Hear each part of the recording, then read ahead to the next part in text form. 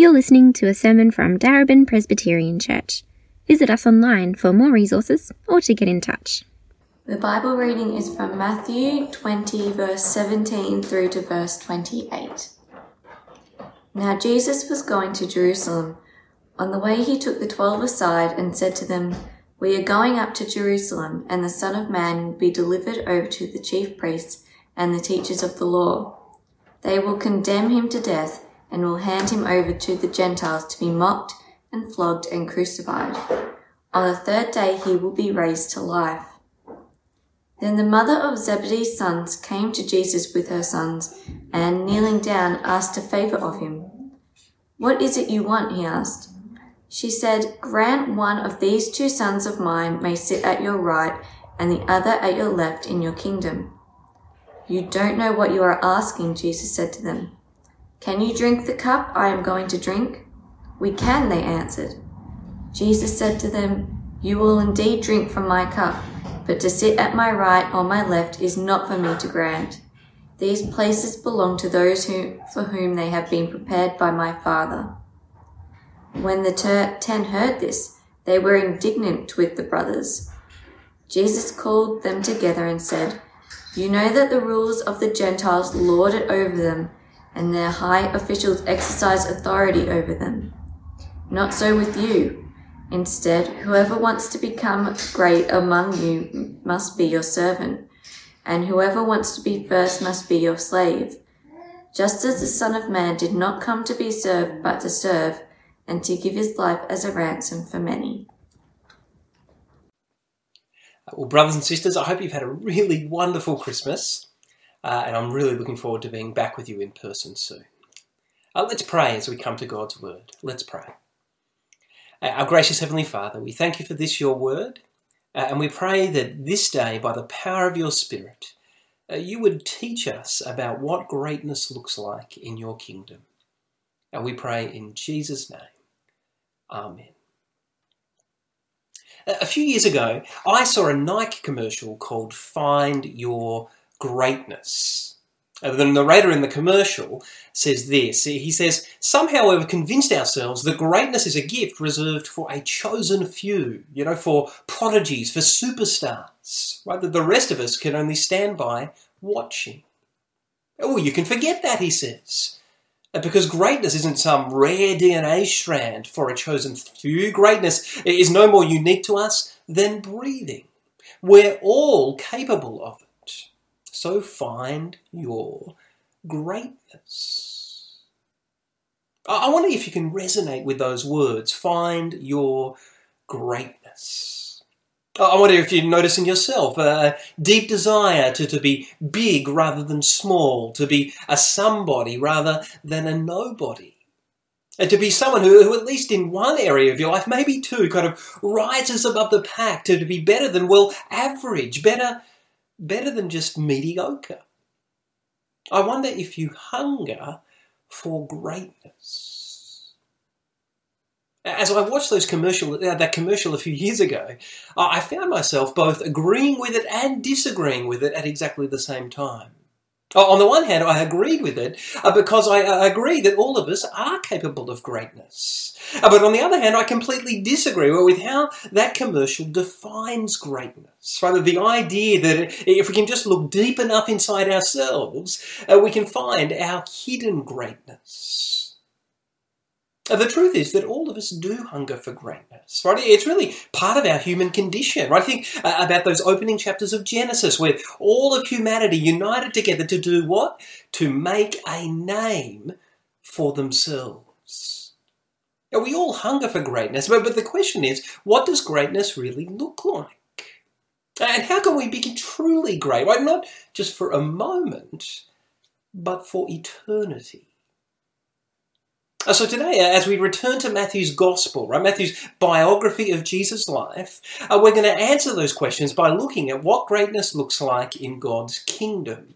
And as we do that, we're going to see that in God's kingdom, greatness is found in serving others, right, in willingly bearing your cross, rather than in serving yourself, in wanting to have your crown without a cross. So first, let's look at verses 17 to 19, where we see that Jesus is great because he walks on the path of being willing to bear his cross before his crown. Actually, in the preceding verses, Jesus has already put this idea of kind of greatness in God's kingdom on the agenda. And you might remember in chapter 19, verse 30, Jesus said, "But many who are first will be last, and many who are last will be first." And then in chapter 20, verse 16, at the end of that unit, Jesus said, "So the last will be first, and the first will be last." Well, what's Jesus saying? He's saying that in God's kingdom, many who seem to be great will be small, and many who seem to be small will be great. So what does that look like for Jesus, right? The king in God's kingdom. Well, in these verses we see that it looks like Jesus walking the path of being willing to bear his cross before his crown. This is actually the third and final time in Matthew's Gospel that Jesus predicts his death and resurrection. If you've got a Bible, you might want to flick back first to Matthew 16, verse 21, where Jesus explained to his disciples that he must go to Jerusalem and suffer many things at the hands of the elders, the chief priests, and the teachers of the law, and that he must be killed, and on the third day be raised to life. And then if you flick across to Matthew 17, verses 22 and 23, Jesus said this to his disciples. He said, "The Son of Man is going to be delivered into the hands of men. They will kill him, and on the third day he will be raised to life." So when we come here to Matthew 20, you'll see some similarities between those two previous predictions. For example, twice Matthew tells us that Jesus and his disciples are going up to Jerusalem. We know from Matthew 16 that Jerusalem is where Jesus is going to be killed. The point is that Jesus is willingly walking on this path towards his death. Right? I say willingly, but because it seems pretty clear that Jesus is leading the way on this path. I notice that Matthew tells us first that Jesus is going up to Jerusalem, and then secondarily he tells us that Jesus takes his disciples aside to teach them. Right, Jesus has set his face towards Jerusalem. He's willingly walking towards his death. Indeed, the parallel account in Mark's Gospel, right, you can look it up, Mark 10, verse 32, tells us that while Jesus is leading the way towards Jerusalem, his disciples are lagging behind. They're lagging behind, Mark says, but because they're astonished that Jesus would go to Jerusalem, he knows that he's going to be killed there. Why would he do that? Right, they're afraid, Mark says, because of what might lie ahead for them. In Isaiah 40 to 55, you might remember that there are several passages predicting that one day God would send a special servant to earth. Like this servant would ultimately bring blessing to the people of every nation through his suffering and death. But in that context, Isaiah 50 verse 7 predicts that God's suffering servant will set his face like flint. Right? He will be absolutely determined on completing the mission God has given him. Right? Jesus knows exactly who he is. Right, he is God's suffering servant king. So he set his face like flint towards Jerusalem. Right, because he knows that his mission will only be complete when he dies on the cross in Jerusalem. So in verses 18 and 19, Jesus takes his 12 disciples aside to tell them again about what's going to happen. He says, we're going up to Jerusalem, and the Son of Man will be delivered over to the chief priests and teachers of the law. They will condemn him to death, and will hand him over to the Gentiles to be mocked and flogged and crucified. On the third day he will be raised to life. I already said this is the third time Jesus predicts his death and resurrection in Matthew's Gospel. But there are some new bits of information in this third prediction. First, for the first time, we see that Jesus is going to be rejected by both the Jews and the Gentiles. At first, Jesus says he'll be delivered over to the Jewish religious leaders, right, the chief priests and teachers of the law, but ultimately he'll be handed over to the Gentiles, right, because the Jews are able to try and condemn Jesus, but they're not able to execute Jesus. Right? Jews and Gentiles both reject Jesus. Second, for the first time, Jesus specifically predicts that he will be condemned. Which is to say that after some sort of trial in Jerusalem, the Jewish religious leaders will actually pronounce a judgment upon Jesus. Right? They will condemn Jesus. Right? Jesus is going to be tried and condemned and executed. Of course, later in Matthew's Gospel, it becomes very clear that Jesus is going to be wrongly condemned. Right? Condemned for crimes he did not commit. But needless to say, he'll be condemned. And third, for the very first time, we get a hint of just how humiliating Jesus' suffering will be. And Jesus says he's going to be mocked and flogged. In Mark's Gospel, at this point, Jesus also says he's going to be spat upon. Right? Jesus is going to be publicly shamed and humiliated. And now let's be honest. This doesn't seem like a really big picture of greatness, does it? Right? Yes, Jesus will bear his crown, right? He will be raised to life. But before that, he must bear his cross. Right? Jesus is telling his disciples this is what greatness looks like in God's kingdom. Right? The weakness and suffering of Jesus' death must come before the glory and power of his resurrection. Right? This is the shape of God's kingdom, the shape of the Christian life. Suffering before glory, weakness before power, the cross before the crown. This is why Jesus tells his disciples, we are going up to Jerusalem. Right? He's warning them that whether they like it or not, their fate as his disciples is all bound up with his fate. Right? If Jesus must bear his cross before his crown, then they too must be willing to bear their cross before their crown. Right? Jesus is great because he's walking on the path of being willing to bear his cross before his crown. Of course, in verses 20 to 23, where we see that James and John do not get it. Right, so James and John are small, right? Because unlike Jesus, they're walking on the path of serving themselves. Right? They want a crown without a cross. Take a look at verse 20. Right? Matthew tells us there that James and John's mother comes and kneels before Jesus to ask him for a favour. And now, on one level, this seems to be a really selfless approach, doesn't it? Right? That their mum kneels before Jesus, which is typically a sign of real humility, even worship. But of course, it's not long before we realise that despite appearances, this isn't a selfless approach. Right? It's a completely selfish approach. I notice that Matthew emphasises that she comes before Jesus with her sons, right? James and John by her side. But it's clear that she's looking out for them. And that's why she comes to ask Jesus for a favour. Right? Well, she wants some sort of special blessing from Jesus for her sons. And now, of course, Jesus knows that. Right? Jesus knows what's going on in the heart of every person. But in verse 21, he decides to hear her request anyway. He says, what is it that you want? And she says, grant that one of these two sons of mine might sit at your right and the other at your left in your kingdom. And when we read this, we've got to remember that in Jewish culture, they were very clear about seating plans, right? To show the kind of relative importance of different people.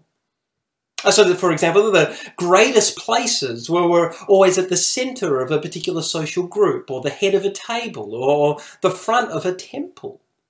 So James and John's mum, with James and John's support, of course, is asking Jesus to give them the positions of ultimate greatness in his kingdom, right? Just to the left and the right of the king.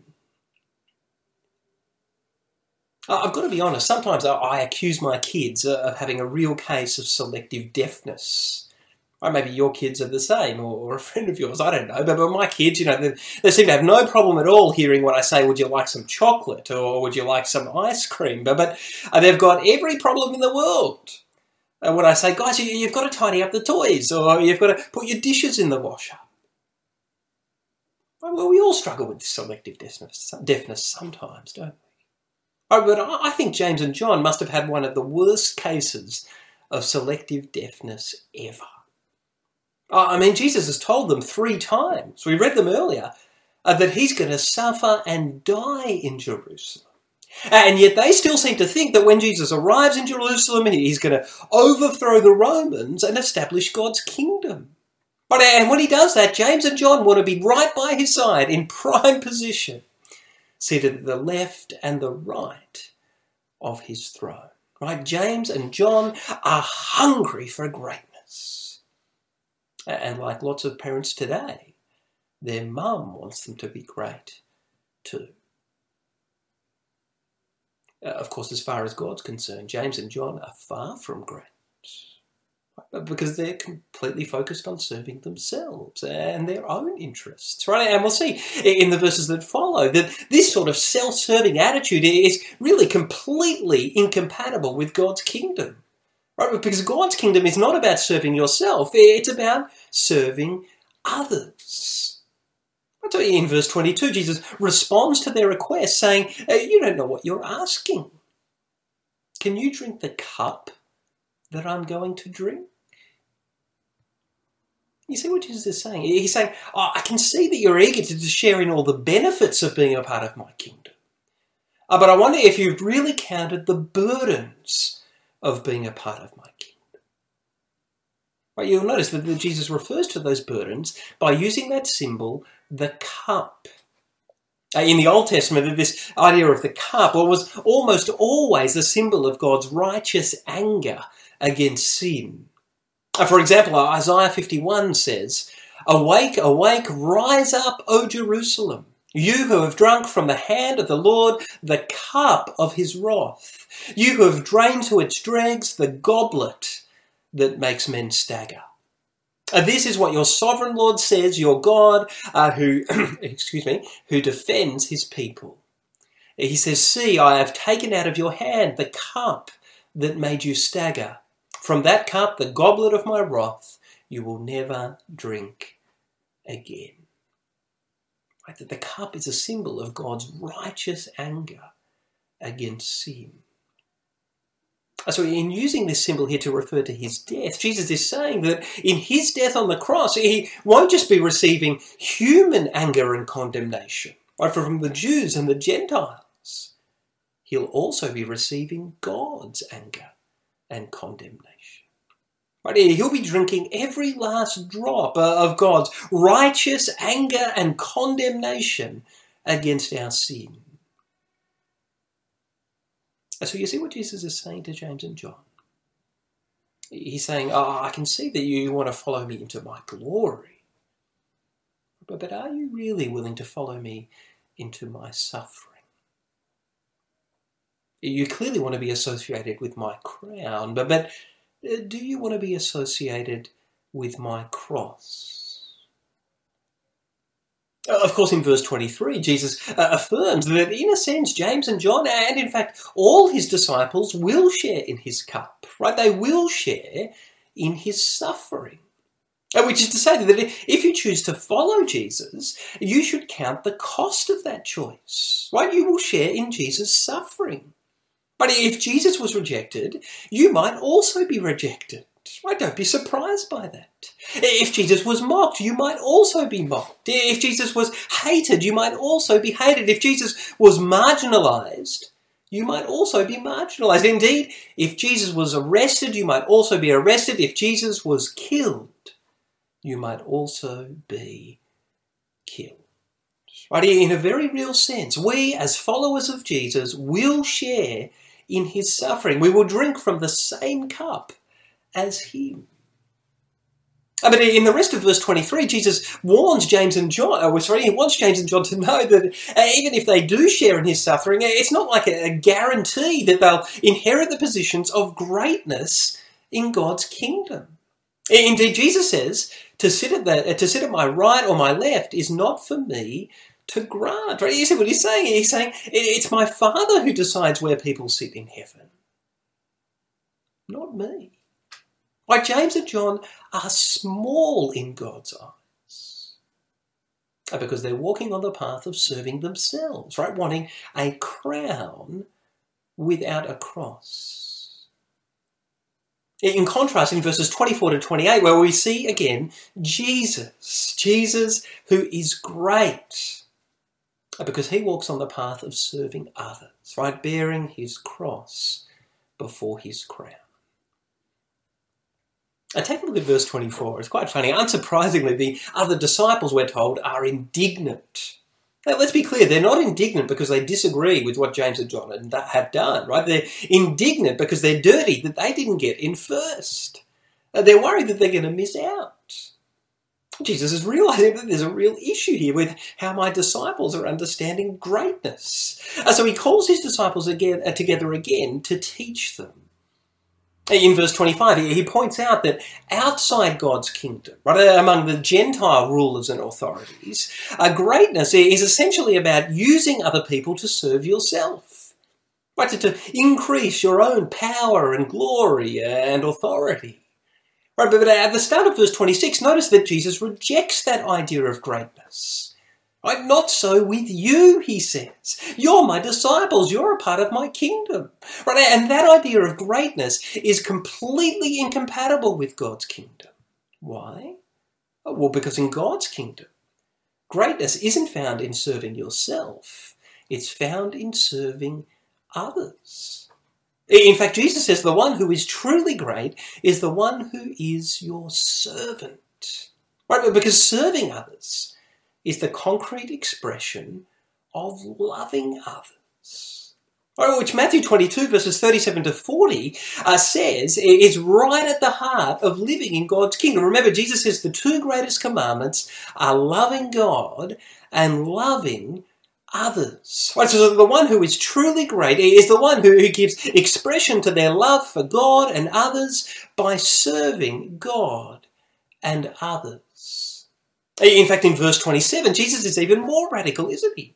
He says, whoever wants to be first, who wants to be big, who wants to be great, who wants to be a somebody, must be your slave.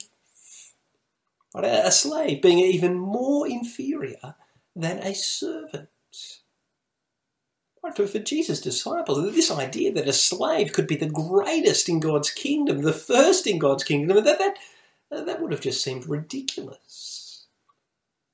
But Jesus is pointing out that if you're constantly consumed by pursuing your own greatness, you'll be completely focused on serving yourself.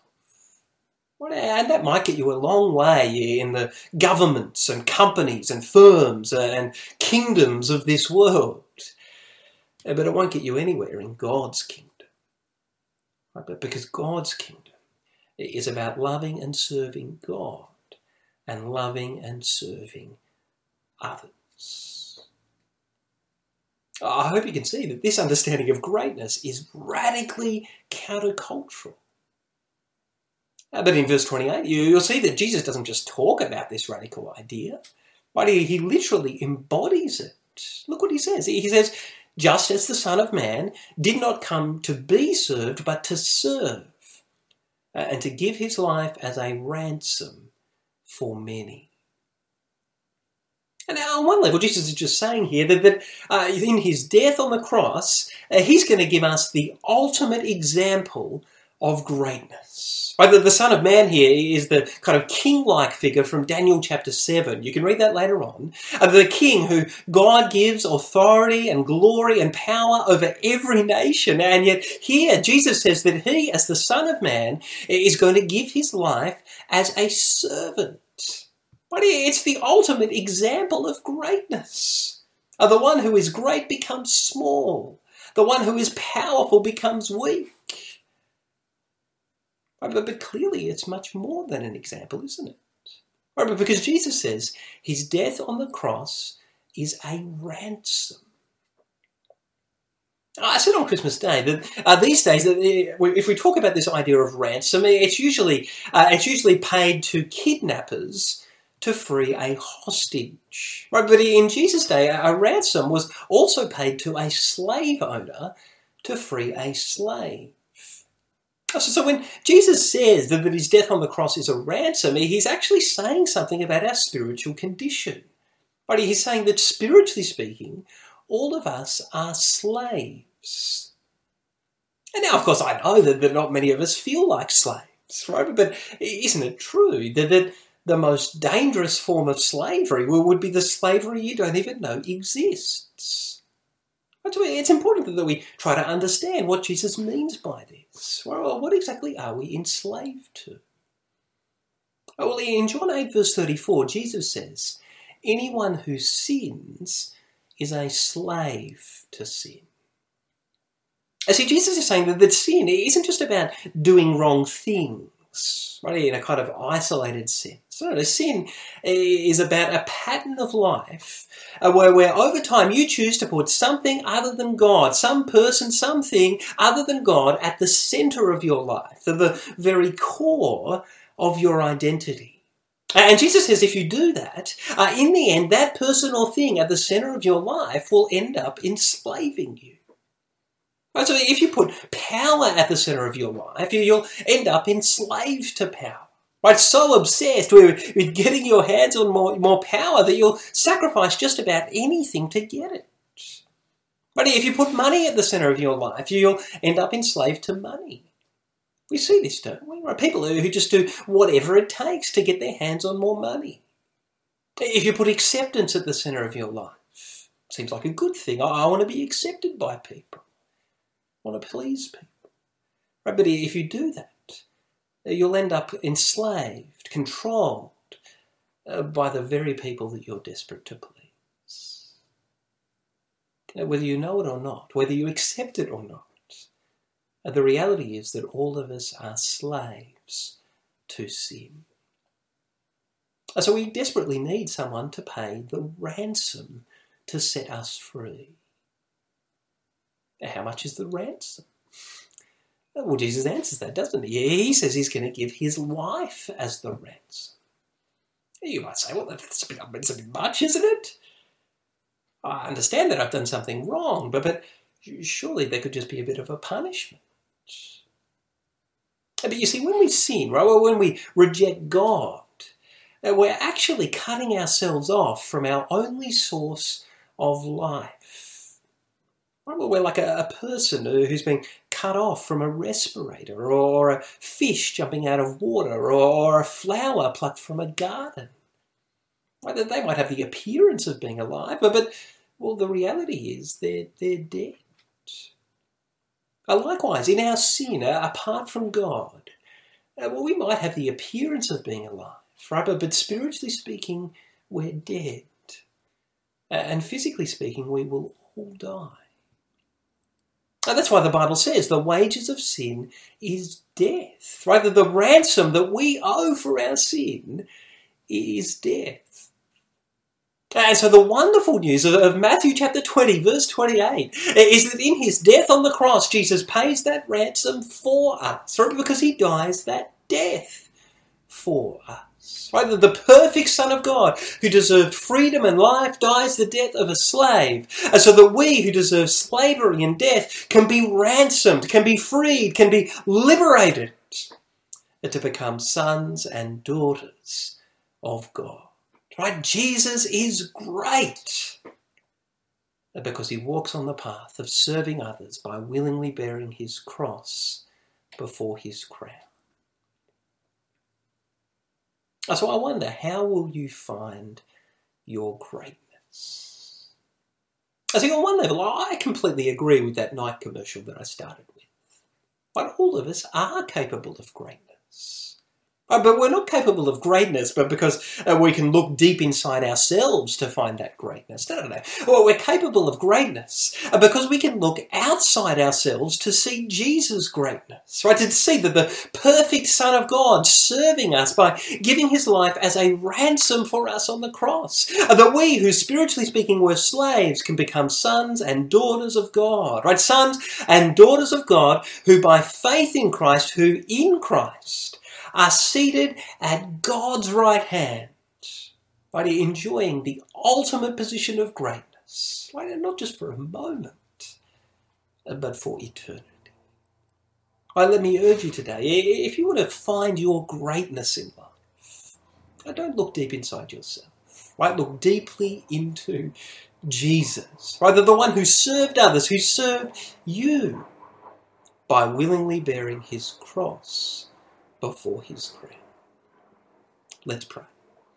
Oh, our gracious Father, we thank you for this, your word, and we pray that by the power of your word and your Spirit, that you would shape our hearts and minds to be people who seek greatness by loving and serving you, and loving and serving others, by being willing to bear our cross before our crown. We pray in Jesus' name. Amen.